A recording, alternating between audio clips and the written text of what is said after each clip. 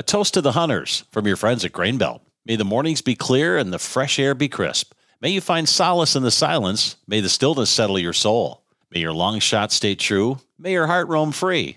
May you find what you seek in the fields you stalk. May your call to the wild be answered, and at the end of the day, may you share in the thrill of the hunt with your friends. So here's to the 8-pointers and the 12-ouncers. Here's to you and to your thirst for adventure. Bring Grainbelt to the outdoors with our limited edition premium hunting season pack. This season, enter to win a hunting trip for 2 to Brown's Hunting Lodge, wherever you can find premium 12 and 24-pack cans. For more information, visit our website at grainbelt.com/hunting-trip.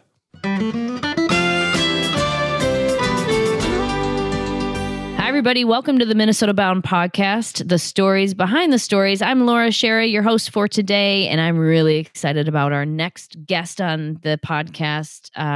Brett Winterbottom is an instructor and senior glacier guide of Micah Guides on the Matanuska Glacier in Alaska. And Dan and I adventured out to not only ice climb and adventure around the glacier for 6 hours, but we also spent the night on the glacier. Brett, welcome to the Minnesota Bound podcast. Hey, thanks for having me. It's so fun to connect with you again. We had literally a life-changing experience on the glacier with you. Oh man, I love to hear that. Well, it was. I mean,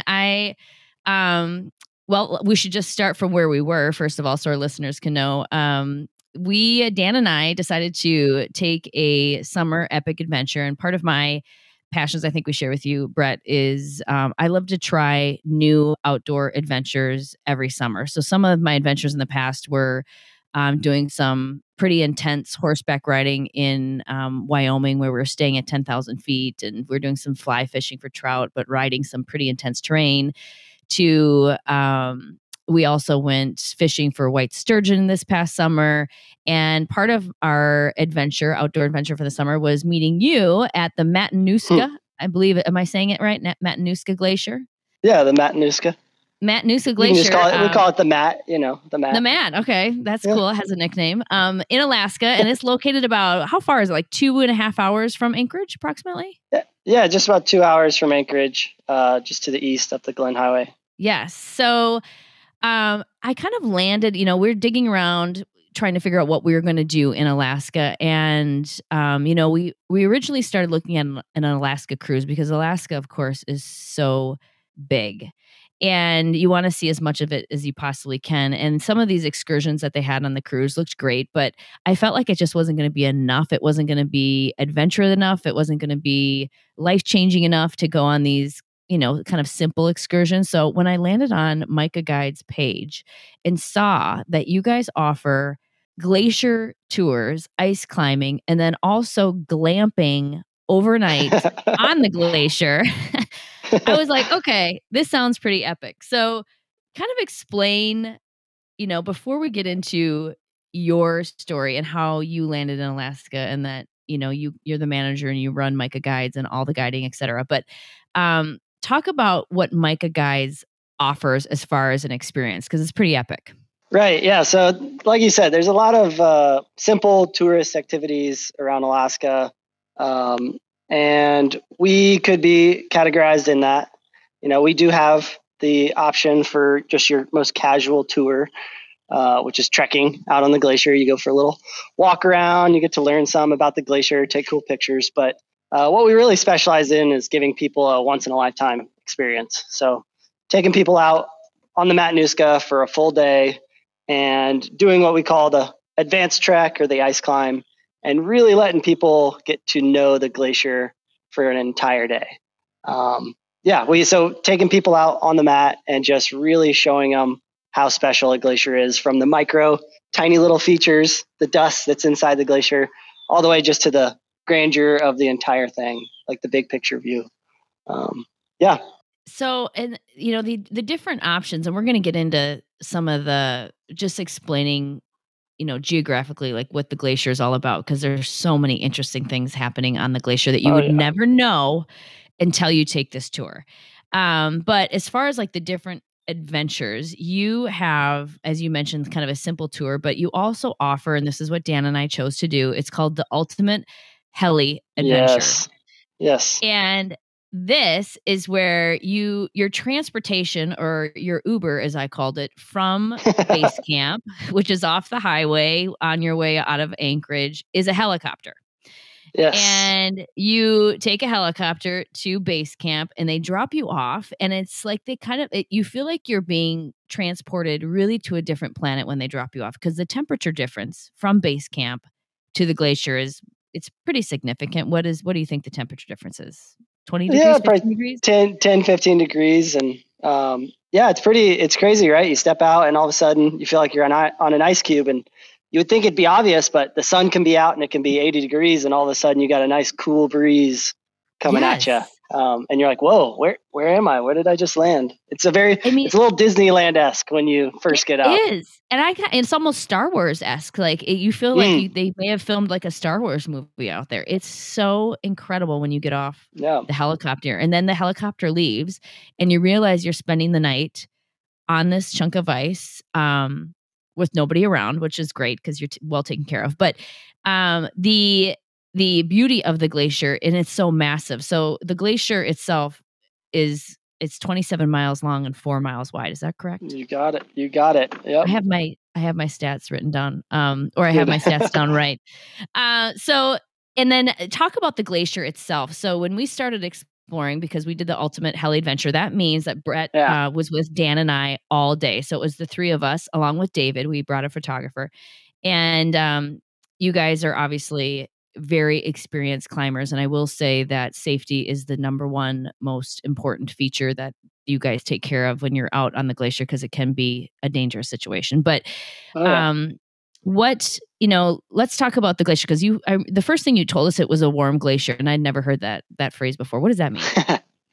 Right. Oh yeah. Well, so there's a hot glacier and a cold glacier. Hot glaciers are any glaciers that are in a temperate environment. So, somewhere on Earth that gets above freezing, and, the snow can melt off, and then eventually the ice is exposed to warm air, right?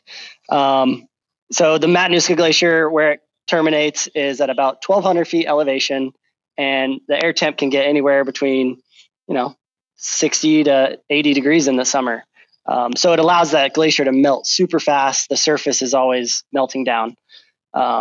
Whereas a cold glacier is going to be more like an ice sheet, something that mainly just accumulates snow and barely melts. It'll melt, but very slowly compared to the amount of snow that it accumulates.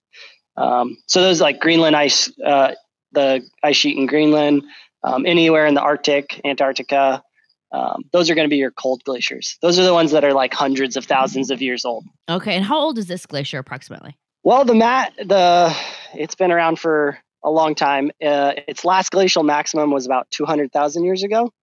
The ice that we were hanging out and playing on is only about 500 years old. So it's really, just 500 years, pre-industrial. Exactly. Yeah. And so when he was talking about this, a warm glacier, and you step out on the glacier and you do hear this like roaring water underneath you almost all day long. And you do, in fact, as you're touring the ice with crampons on your boots that are these sharp, spiky things that go on your boots, you hear the rush of this water everywhere, and you actually get to see quite a few waterfalls. And then what is the other term that I'm forgetting the name of it that we were saying all over the place? The Moulins? Yes, the Moulins. Yes, there we go. yes. Explain what those are, because those are so cool. Right. So we're on a hot glacier, right? Or a temperate glacier that is melting constantly. Every square inch of this entire thing is melting all day long. And what it does is it makes these little streams, and water's always finding the path of least resistance, carving out these incredible little miniature canyons all the way to 100-foot tall canyon walls. And eventually, when that water hits a low point and it can't go any farther down glacier, it will begin to drill or mill, which moulin in French means to mill.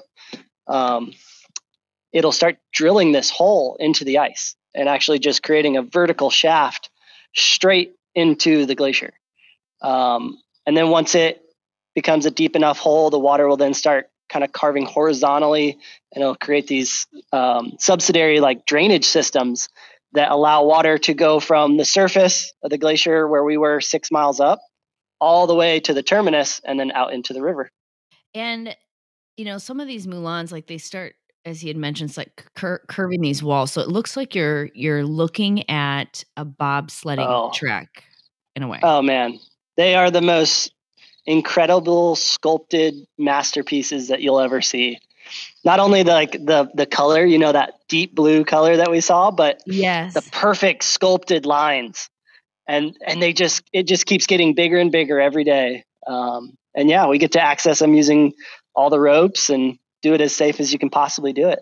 And that you don't, until you visually step on the glacier and you start seeing the glacier pools and the blue color, it is like, I was looking around, I'm like, this is definitely a hashtag no filter situation. Like the blue is so blue, like nothing you've ever seen before. I always make a joke that, you can't take the blue with you. There's exactly, something you want to. Yeah, like how people harvest diamonds and gold. You want to take that like a chunk of blue glacier with you, but you just can't do it. No. Yeah, and so you get the best thing you can do is get as deep inside the glacier as you can and just soak it up, enjoy it. And if you're curious about what this glacier looks like, and you want to kind of see a little bit more visual, I of course posted some stuff on my social media, but also on micaguides.com, and it's MICA guides.com. They have quite a few videos and visuals to see what Brett is talking about in regards to some of the moulins and the glacier itself. But one of the other thing that was really fascinating is there is this black like sand or grit that is all over the glacier, and you think it is sand or it's dirt, but in fact the power of the glacier, as you had told us, is that it had crushed massive rocks and boulders, and by the time it gets all the way down, it's this black sand. So it's called moraine is what you're talking about. Yes. Moraine. See, I can't remember all the technical terms. This is why that's all right. We need you around, Brett. Thanks. I've got a purpose. Yes. Explain what the sand is on it. So moraine, again, it's a French term. Most glacial terms are French. Moraine is like so the original like mountaineers were the British. The first like guides were British. So they were the first ones to kind of adventure into the mountains in Europe. But then the French were really the first that really did a lot of traversing and moving through glaciated terrain. And they, instead of naming it, like just giving it a random name, they were describing the process. So, moulin means to mill or drill. Moraine actually means to whip. So it's like they were trying to describe what they thought the glacier was doing to the terrain around them. A crevasse it means to split or to crack. So it's not the same as a crevice. It's actually an action. It's not an object. Okay. Mm-hmm. Very cool. Yeah. Sorry, go ahead. Oh, I forgot to describe moraine. No, that's okay. Yeah, so it's kind of like this crushed. It looks like sand, really, but it's all black. Yeah. Well, and it'll depend. If you go to glaciers in Chile, it's going to be granite, and then it'll be more of a gray and like sparkly color. Whereas we have a lot of slate in the Chugach, and so we get a lot of darker rock that's ground up. Very cool. And one other thing that I thought was super fascinating was the fact that algae can grow on a glacier. Yeah. Oh, because nothing's growing on a glacier. Yeah. Well, so there's algae and then there's moss, which is cool. The moss is a very particular type of moss. I actually haven't found any research done on it, but I think the same moss that like thrives in permafrost areas, so really cold regions in Alaska, I think it thrives on the glacier because it's, adapted to living in a cold, wet environment. But yeah, I can't remember. Did we find a big moss ball? No, we just found those pockets and they're like cryonites, or what did you call them? Oh, the cryoconites. Cryoconites. Oh, right. Yeah. I forgot. I totally forgot. The algae started growing out of the cryoconites by that point. That one is still a mystery to me. That looks like aliens growing out of the glacier, So, as Brett mentioned, the glacier's kind of obviously always melting, and it creates these little holes and pockets of water. And inside these pockets of water is black algae that somehow grows in this frozen water. And It's it's a true rather bizarre. mystery. Yes. But the fact Actually, that sorry, go ahead. I've looked. I do a lot of internet searches and trying to find answers, and that one has not been researched yet. I haven't found anyone that has studied the algae inside cryoconite pockets. So, really, if you're out there and you're interested in cryokonites and glaciers, let me know. Yes, we need some research dollars going towards this because it is super strange. Yeah, there's something to know about it. Totally. Like, who knows what they're going to find? Maybe that's like where some sort of species came from, was from a cryoconite. That's the cure to cancer in there. That's yeah, exactly. There we go. Our good friends at Kinetico. You know how much the Shirk family loves Kinetico water. We have it in our home, and now we've added it to our cabin life. And oh, what a difference it makes. For as long as I can remember, we've dealt with that cabin water, that stinky, foul well water. After a painless 4-hour installation, we now have Kinetico soft water and also Kinetico's K5 drinking system. No more bottled water to try and make coffee in the morning. It's great drinking water right out of the K5 tap. Our laundry no longer smells funny, and Kinetico water cleaned up both our showers and the kitchen dishes. The world's most efficient, worry-free water system. Visit Kinetico.com to find a dealer near you and join the Kinetico family. Did you know that a propane gas furnace lifespan averages 20 years while electric heat pumps only last about 14 years? And propane furnaces work in all temperatures while delivering warm and consistent heat in your home. Why buy 2 heating systems when propane furnace can do it all? Lasts longer, works better, and costs less. These things and more are being done today with propane, the right energy right now. Hewitt Docks, Lifts, and Pontoon Legs began in a small south-central Minnesota town with a mission to make dock install and removal easier by inventing the Roll-A-Dock. Well, now the company has evolved to provide everything you might need to improve your lake time. In addition to the classic Roll-A-Dock or the new Ultra Dock system, Hewitt offers all-terrain staircases, gangways, canopies, and lifts, along with any accessory you might need. Celebrate 50 years of business with us. Go to HewittRad.com to enter for a chance to win a free dock and monthly prizes. Hewitt Docks, Lifts, and Pontoon Legs. Work hard, play harder. You deserve a Hewitt. So, part of the Glacier experience, again with Micah Guides in outside of Anchorage, Alaska, is this opportunity to spend the night on the glacier. And what is so cool is that you guys provide this glamping experience where, again, they drop you off via helicopter. The helicopter departs, and you have the opportunity to spend all day with a guide. And really, each day that you go out, it's never the same. Each tour is different. It's day by day. You decide where you're going to go on the glacier, and it also depends on people's athletic abilities. Is that correct? Yeah, that's it. And like you said, it's called the ultimate that we go out on. And the reason we came up with the ultimate is that everyone's definition of what is ultimate is different. And that's what's beautiful about the glacier is we could do something super extreme. Like we ran around, we covered some miles. We used the rope probably 6 or 7 times. Yeah, we did.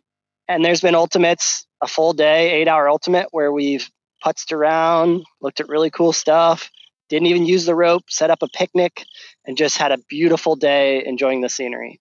So it's so customizable that it really is an adventure for everyone. It is. Yeah, it is really cool. And I, when people were really fascinated when I started posting pictures and videos of this glacier adventure, I have since had a lot of questions about it. People are like, what on earth were you doing? And I said, the beauty of going on this tour and doing a private tour, and specifically with Brett as our guide, I felt like we got lucky having you as our guide, is you were the perfect combination of safety, of course, because we were not complete we're not experts in ice climbing whatsoever. I've done a little bit of it, but this is our first big adventure of doing it. And 2, you have a wonderful sense of humor when you're out there. And 3 is that you kind of push both Dan and I, because the glacier, let's be honest, can be a very dangerous place. I mean, there are 100-foot or deeper crevasses everywhere. So you do need to watch where you're going, and you guys do a great job making sure that you're always going in a very safe place and watching where people are going. But what I loved about you is you also kind of pushed both Dan and I, specifically more me, because I had shorter legs, to jump over the crevasse, to kind of push your comfort zone a little bit. And, when Brett's asking you to kind of, lean over a very steep cliff that goes, there's rushing water down a Mulan that's flowing, like, I don't know how fast, but very fast. Your heart gets going and you're like, and he's like, you can do it. You're on the ropes and you are so obviously specialized with all of that you knew it was totally safe, but it was really fun to be pushed a little bit. And at one point there was, to get back, you're wandering out in this glacier and there's no trail and there's no sign that's like back to camp this way. Like, so you kind of have to hit the meander your way back. And at one point we got to this crevasse and it was a rather large open gap. And you're like, do you think you can jump that? And I was like, I don't really know if I could probably jump that, Brett. And you're like, I think you could. And so of course, we tied up and got the ropes on. And you're like, well, I mean, if you fall down, the rope's going to catch you. And of course, I was thinking, well, my face is going to slam into the ice. But your adrenaline gets going. And indeed, I was able to jump over this large gap in the ice safely. And I wonder, we were eventually, before we did that, we were throwing rocks down this crevasse and the rocks never stopped dropping. Like it just kept going and going and going. And I have a video of that. I wonder if the microphone will pick it up because. Oh, the ping pong echoey. Yes. Yeah. Let's see if we can get this going. Can you hear this? Oh, wait. The more the better. The more the better. That's what you said. Hang on. Okay. 1, 2, 3.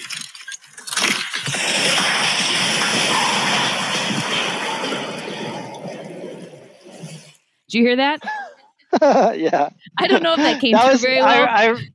I remember, we all grabbed a bunch of rocks and we were throwing in as much as possible. Yes, and the rocks didn't stop dropping. It was like a Plinko game that never ended. It was like ping, ting, ting, ting, ting, ting, ting, ting, ting. I think that was after you jumped. No, it was before I jumped. Thank you very much. Was it before? Oh, upping the pucker factor. Yes. And I was like, great. My legs are a little short here. We'll see if I can get going over that. But what's funny too is there was an easy walk around right there. I don't know if I even told you guys. Tell us that. No, you're like, this is the only way back to camp. That's just it. Is as we get to hang out, you get to hang out with whoever your clients are for the day, and you get to know them, and it's like once you get that trust going, and you get to know each other's humor, and where you can really get a relationship, you go, all right, well, these guys signed up and they paid a lot of money. Well, it's time to show them a good time, and sometimes that is pushing the limit a little bit, showing people that they're more capable than they think they are. And totally. It's really fun, especially when you know there's a walk around, or at least I do, and I go, oh, nope, this is the only way. We got to do it. And that's exactly what you said too, Brett. You're like, this is the only way back. You got to jump it. I was like, this all is right. it. And then your adrenaline just goes, and man, can your legs really jump further when you have no you choice cleared it by 4 feet. I know. All of a sudden I had superhuman power at that second. But yeah, it was such an incredible day. Just and it went so fast. We were climbing, I think we were for about 6 hours, wasn't it? And it just flew by. It flew by. Yep. And sorry, go ahead. I keep interrupting. Oh no, you're good. Go for it. You're good. And when we got back to camp, we had to sadly say goodbye to you, and you departed for the night. But we stayed overnight. And part of that experience, I just want to share with the listeners, because if, the opportunity to spend the night on a very large chunk of ice is pretty cool, because the glacier makes noise all day and all night, by the way. There's a lot of cracking going on. And so you guys have this really, really cool setup where you've built these canvas glamping tents that are built up on some platforms, which are always moving. So you guys are always working on those platforms to make sure they're staying flat and even. Yep. And you have these like queen size foam mattresses that you sleep on. And the Glacier does at night. Once that sun goes down, it's a whole different temperature deal out there. Let's be honest. Oh yeah. It's Yes. chilly. And but you have like these amazing down jackets that are available, so you're not carrying that around all day. They give you a down jacket. You are greeted by the camp boss, and one was Baxter, and I'm forgetting the young man's name. He was a college student. He was fabulous. What was his name? Lucas. Lucas, yes, Lucas was so Yes. great. So Lucas was working with you guys, Micah Guides, for the summer, and apparently you guys have quite a few college resumes that come flying in to work at your company, and you select a few of the best, and they live on the Glacier. So Lucas was out there. It was his first week out there as kind of the camp boss. He had got graduated to this position, and he had to That's spend right. the entire week on the Glacier. Is this correct? Is this how this works? Yeah, so they'll do between 4 and 5 days. We try to make Yes. it short, But, Which to me it didn't seem short because oh no, they it's are still not. it's a long time in the cryosphere. Yes, because one thing you don't realize is there's a lack of scent also out on the Glacier. There's really no smell. So when you get back to land and you start smelling flowers again, you're like, wow, this is totally different than the Glacier. And also, they're sleeping in tents. They're not sleeping in the glamping foam mattress areas. Per usual, the staff are always, they have it a little rougher behind the scenes, but they loved it. He was having the time of his life. And, he was cooking us dinner that night. And it's not some, rehydrated soup that they're serving you. We had wild caught Alaskan salmon, which like with some pesto pasta that was served for dinner. There was an appetizer, like charcuterie board. There was a cocktail that was served, a campfire that was going. You had s'mores for dessert. It was yes. so delightful and well done. And and then by time it's going, you're going to bed, but what we know during the summer in Alaska, right? The sun doesn't go down. And Right. Yeah, depending on when you're there, it's light until you're trying to shut your eyes. yes, and that kind of plays with your circadian rhythm where you really don't feel like you're tired. I mean, you're climbing for 6 hours straight and you're kind of still wired at 11 o'clock at night. But anyway, so Dan and I climbed into the foam mattress, and it was chilly, I would say, for the first like 20 minutes, but then after that it was perfectly warm the entire evening, and it was probably down in the 30s. Oh yeah, it'll definitely drop close to the below freezing, depending on when you're here. But yeah, I mean, we have definitely. So the company that Micah Guides has been around for about 20 years, and there's another side of the company called Exposure Alaska, which is our multi-day backpacking. It used to be sea kayaking, but we don't do that much anymore. So Exposure Alaska is like our multi-day trip option, or what used to be. And through that company, we dialed in a lot of the food, how to cook on a stove and make it look luxurious when you're backpacking. The details in the sleeping systems, and just a lot of order of operations. And we transferred all that exposure information over to the Glacier Camp. And so even though the Glacier Camp is brand new to us, we have years and years of experience to carry over into it. What's also neat is the Alpenglow luxury camping, which is our luxury camping not on the Glacier, just off the highway on our base property. And those are also glamping tents too, right? Yeah, they're canvas tents. Those are almost identical. Like the beds are the same beds that we have on the Glacier. So we took what we knew from Alpenglow and what Mandy had created, and we just transferred that to the Glacier. So we took a lot of experience and really just like transplanted it onto the Matanuska. Yes. There's, if you're looking for a great adventure, you guys provide a lot of different opportunities and different ways to even just to glamp and look at the Glacier is stunning, because that would be the Alpine Glamp and Glow. Is that what you call it? Alpenglow. Alpenglow. And yes, and then also the opportunity to spend the night on the glacier was incredible. I mean, you wake up in the morning and it's just still. I mean, there's zero sound out there. It's so cool, besides the running water, of course, but it's so still, so quiet, and you're greeted with hot coffee in the morning, and breakfast was scrambled eggs with reindeer sausage. That was incredible, with like this homemade Alaskan blueberry jam on sourdough toast. I'm like, this is not normal camping. It was so well done. Everything you guys did was so well done. And also what was really cool is at the end of the tour, part of the helicopter experience is you get a 30-minute helicopter tour of the entire glacier. So you get to see you get a all scenic 27 flight. miles. That's incredible. I mean, visually, Yeah, that's why we couldn't come up with a different name than the Ultimate. It really is like the true, like, most well-rounded, full-fledged experience you can have with us. From the entire day on the glacier to getting to not only have the day adventuring, but a day or a night of relaxing, and then a morning of flying around. It's really one package wonder. And our helicopter pilot said a lot of people ask if they see bears out there, and he said in all, I don't know, 20 years or 14 years he's been flying the helicopter, he's never seen a single bear except the day before we were there. And he showed us pictures of a black bear that actually crossed the glacier. And when we were yes, you remember that? Yeah, I remember. And when we were on our helicopter tour, we saw the black bear. He actually made it to the other side and was eating berries or doing whatever he was doing. It's probably berries.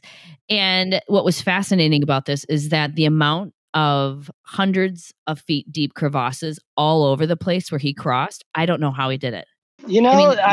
Animals are astounding. I've seen 2 new animals this year on the glacier, but yeah, a black bear, and then there was also a lynx on the glacier this year. Really? One of our interns got a picture of a lynx crossing the glacier this year, which was insane. I don't know why any animal would go out there, but yeah, we've seen moose out there. I've seen porcupine, bear. Not sure what they're doing, but they can do it. I'm not They got the claws. That's what's fascinating, that they think they can cross that, and they certainly are able to do it.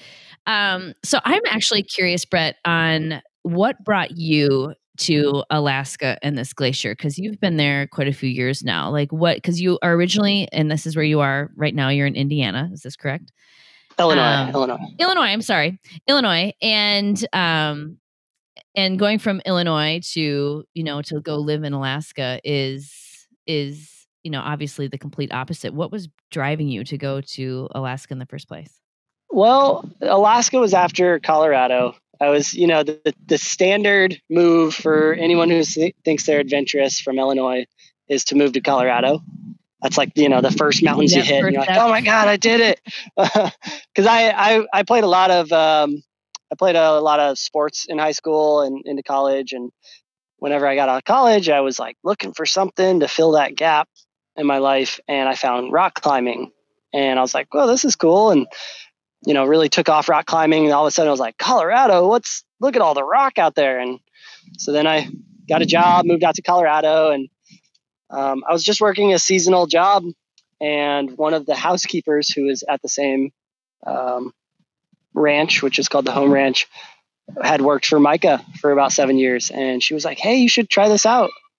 And so just literally through the luck of meeting someone who had worked at Micah, I was introduced to it. And what's funny is my interview wasn't a standard interview. It was actually Christmas dinner at Don Ray, the owner of the company's house, with all of the senior guides. So everyone who was the most senior person at Micah the year prior was at this dinner at Don's house.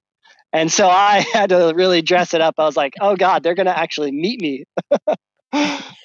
You're like, there's going to be a few questions coming my way.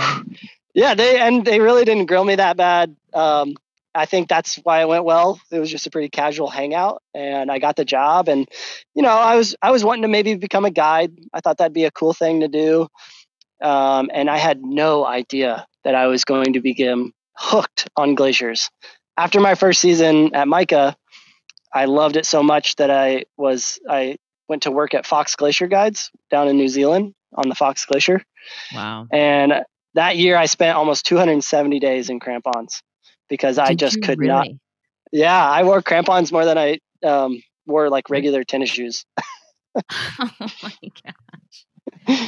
God. But yeah, it was literally just one season of seeing the Matanuska every single day, watching the terminus change, and seeing the intricacies of it that I was like, well, I think I want to do this, and just kept coming back. Don, the owner, he's a very kind person and really pushes people to become the best version of themselves. And every year you come back, there's some sort of purpose. There is a reason that you're there. So whether you're working on management skills, leadership skills, technical abilities, there's a reason that you come back every year, and it's to push you to become a better person.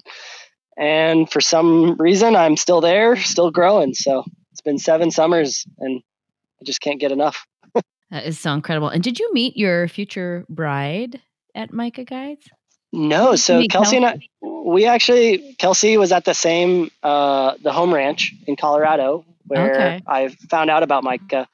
And my first season at Micah, we separated, but I was too crazy about her, and I asked her to move to New Zealand with me. And so she moved to New Zealand. And then after that, she came up to Micah, and she's been working there for, it was her 5th year there this year. Oh my gosh. And you guys are getting married in 2 short weeks. That's 2 so weeks. cool. Yep. That is so cool. What is it about, the glacier that draws you in? What do you think is like, what is it that keeps you so intrigued? I think it's the change that happens. Adaptation is the most key attribute that I could think of when it comes to working on a glacier. You have to constantly be ready for change. Things are shifting, not just physically, but like the environment around you is always changing, and it just really, it's you never have to walk the same trail, you never have to climb the same route. Every sort of training that I do with all my guides is different, and I can't teach them on a single situation because it's never the same. It all has to be based around decision making and their like outlook on what the day is going to be like and the terrain that they think they're going to travel in. And yeah, I think it's just that constant, I don't know the word for it, the constant Evolution of a glacier. Yeah, the demand that you can't do anything the same. We're creatures of habit, right? And you have certain habits that drive your day. You get up, you make coffee, you have breakfast, you get ready for work, and then usually work can be very constant and similar. But a day on the glacier can be similar, but there's subtle differences every single day. And then those little differences make it never gets old. You never get tired of it. I bet not, because it was really like a life-changing experience to be out there. Yeah. And you don't have to fake the fun. Like with you guys, it was super fun. Like every single trip, some clients aren't as fun. Let's be real. Some people come to the glacier and you're like, are you having fun? Is this cool? But most clients, you connect with them and you just really get to share a unique experience. And that is one of the best parts of guiding out there. Yeah, it's it truly is something else. And I had said, you guys run such a well-organized guiding service and everybody is so kind, and and everybody's working, even if both Baxter and Lucas that were at the camp, they're working all day long and making sure things are running right, and that our guests are having great experience. And Lucas was sharing that part of the experience with interns that come to work with you is that they have to spend the night, I think, out somewhere in the wilderness where they have to camp overnight or do a lot of like the survival skills type stuff that he said he's just learned a ton over the summer. Is that part of the initiation to working there? So we call it Grit Week. And the initial week that folks, the interns or the first years who sign up, whether they're on the logistics team or the apprentice guides, they go through Grit Week, which is an organized week of teaching them the ways of the community and how we operate as a family, and then also parts of the company. But a lot of it is really just pushing them physically and mentally to see that they can handle a summer of working hard. One of the things that I think he was mentioning was Don, the owner, really wanted to surprise them with an overnight. He told them they're going for a casual day hike on this property near our base, and all of a sudden he's like, well, looks like we can't get out. I guess we're gonna have to stay for the night. And obviously they're not that far in, but they realize, like, crap, we're sleeping out here. Yep. And so we brought them some food, just backpacking meals, and they had a tarp and a couple of blankets, like sleeping bags, to share. But it was really just a night of resilience and learning that sometimes it sucks, but you get through it. Like, you're not going to die just sleeping outside for a night. And just a couple things like that throughout the week to make them realize that they should be ready for anything around here. You got to be willing and ready to do anything for the job. The Minnesota Historical Society. A message for you. Come visit historic Fort Snelling, Minnesota's first national historic landmark, a place where waters, people, and ideas have come together for thousands of years. Hear many stories told by many voices and learn more about how lives and history intersect in ways that are stirring, powerful, complex, and still relevant today. Whether revisiting your favorite parts of history or learning something new, it's waiting for you at Historic Fort Snelling. Learn more at mnhs.org/Fort Snelling. Hi there, Ron Shera here for Star Bank. If you're putting your money into mega banks down the street, who knows where that money's being used? Bank locally. Keep your money local with a community bank that actually cares about you, your family, your business, and your goals. Check out the bank we use at Minnesota Bound. Try Minnesota's own Star Bank. You can find them online at starbank.net. When you call Star Bank, you actually hear a real living person answering the phone. Star Bank has 10 convenient locations around Minnesota to serve you and all the mobile banking products that you need to manage your money. Check out all that Star Bank has to offer at starbank.net. Remember, FDIC an equal housing lender. It's time to plan your fall hunt in North Dakota. Get this, with an estimated 3.4 million breeding ducks, North Dakota's central region is prime habitat for hunting waterfowl. In fact, right now, the state's breeding duck index sits 38% above the long-term average, and the water's up too. The spring water index is up 616% over 2021. That's a good thing. Now, when you consider that North Dakota has approximately 700,000 acres of private land open to public walk-in hunting, guess what? You've got an outdoor oasis. For the latest information about public hunting lands and private land open to sportsmen and women, visit North Dakota Game and Fish Department. Bag your limit this fall in North Dakota. Visit legendarynd.com. It speaks, I think, so highly of the organization is you have a lot of return guides that come back, and it takes a long time to become a senior glacier guide as well. Like, it's a very serious job, but you get so many return guides. It seems like even when we're talking to Baxter, he's been there quite a few years too, and he loves it. And again, when it's their turn to be on the glacier for an entire week, Dan and I did a 24-hour stint on the glacier and sleeping in the cold, and we loved it. But when you're out there for a week, you have no cell service. Obviously there's a radio for emergency purposes, but it's not like you have any connection to, what else is going on in the world if you're working out there for a week. So it takes a special, person to be able to handle that and really enjoy it. And everybody there just loves it. And you can see that. And I think that's what makes the experience even more enjoyable for those of us that are just tapping into your world for 24 hours is you can see the passion behind everybody and that they're so happy. Yeah, Lucas really took a loving to the glacier camp. He did. A lot of the LTs really enjoyed it, but Lucas, like, he loved it out there. He was And because it's hard, like, it's cold, everything is wet. Yes. It's not easy waking up, doing marine work, moving tents, cooking, flipping tents, and then entertaining all night. And that's why we try to keep it to a certain amount of time. It's not like you're just camping on the glacier, but he saw it, he get it, or he really got it. Like, when you're out on the glacier, there's just this energy that you got to absorb of like, wow, I am sleeping and living on a glacier. Yes. So But, cool. And the stories he has to tell when he goes back to college will be something else for sure. Oh, yeah. Yeah. I do want to make sure just to touch on, because you talked about a little bit the logistics side of the company. And I got to make sure that my logistics team gets this like recognition, because Yes. the guides they take out the trips, right? They're the ones taking the pictures. They're the ones getting to do all the cool stuff. But the logistics crew at MICA is truly what keeps the machine running.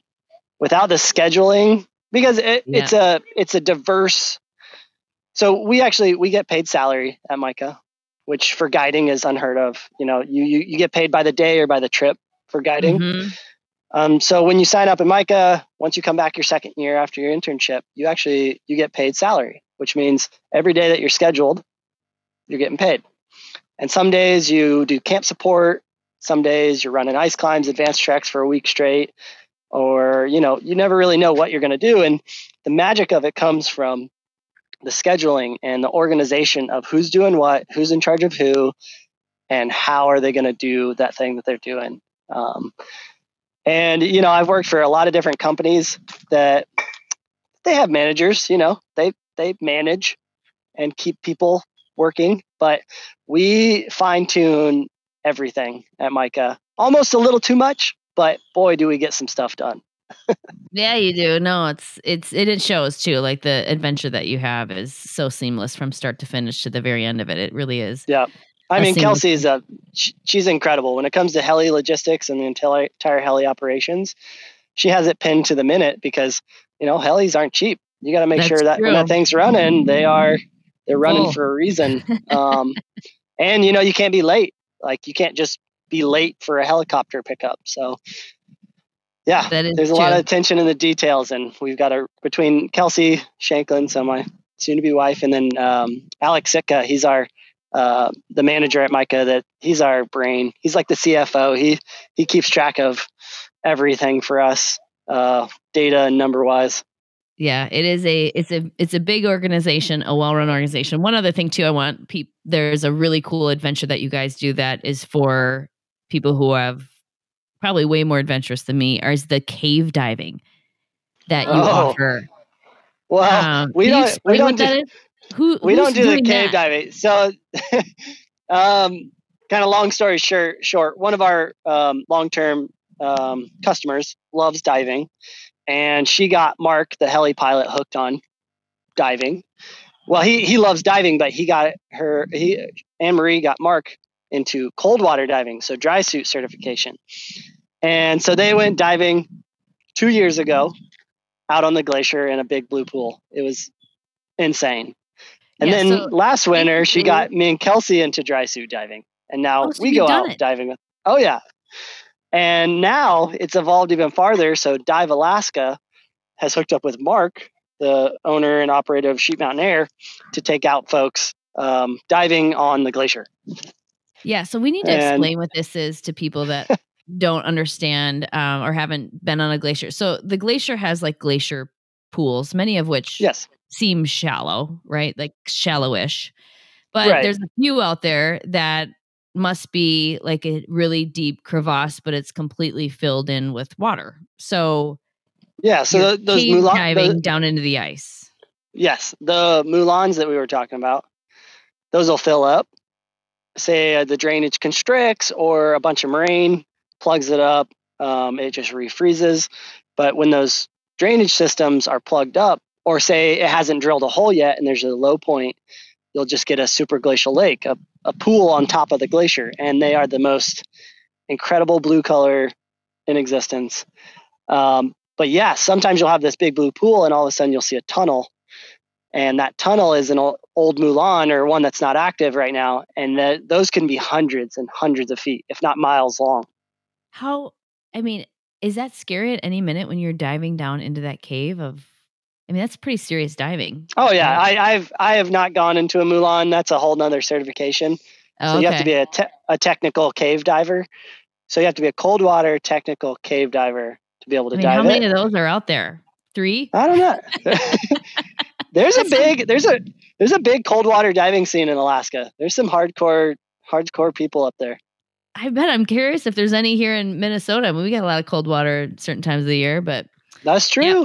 When we were flying over that, and is it Brian? Is that his name? Who's the helicopter pilot? Mark. Mark. I'm sorry. I'm getting names wrong everywhere today. Mark, when he said, yeah, we dived down into that. I literally looked at him. I was like, what? What?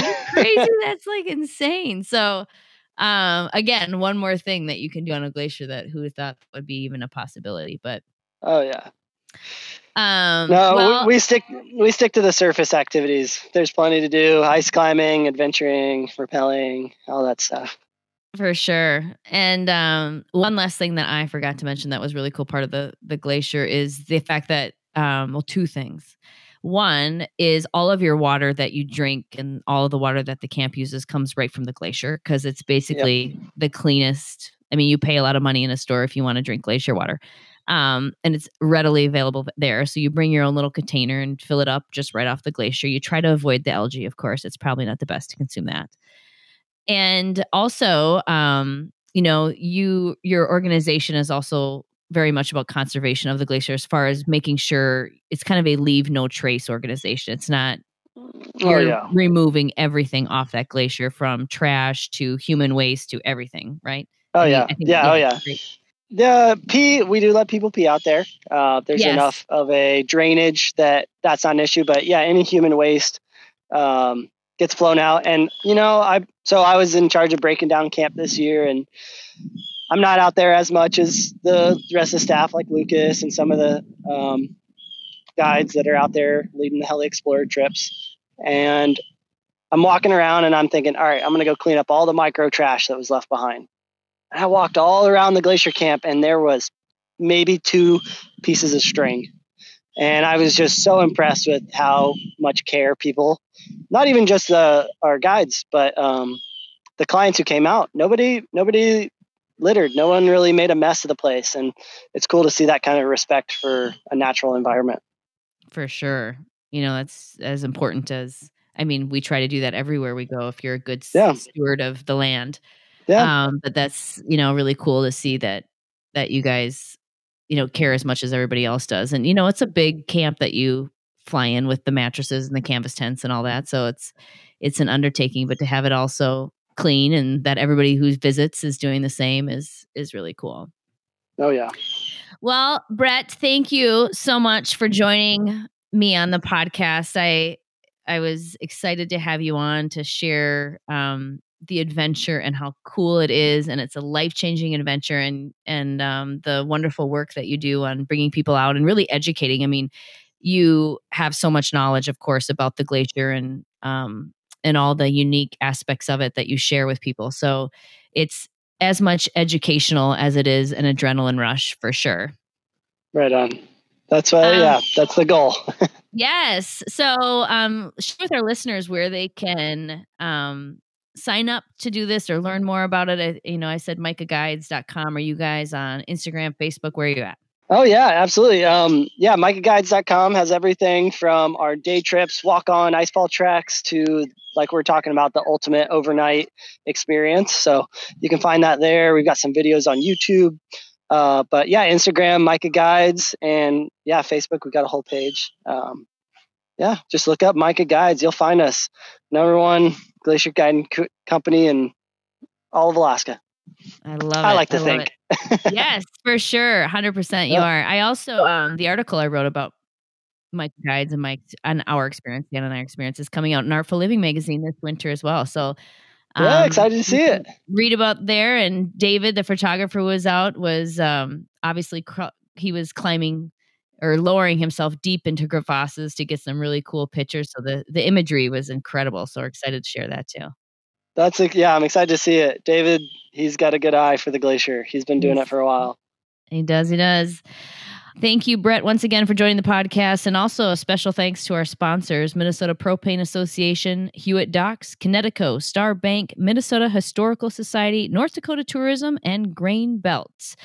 Also, last but not least, don't forget to introduce a kid to the great outdoors. Absolutely. I'm about to go play with my nieces and nephews outside right now. Love it.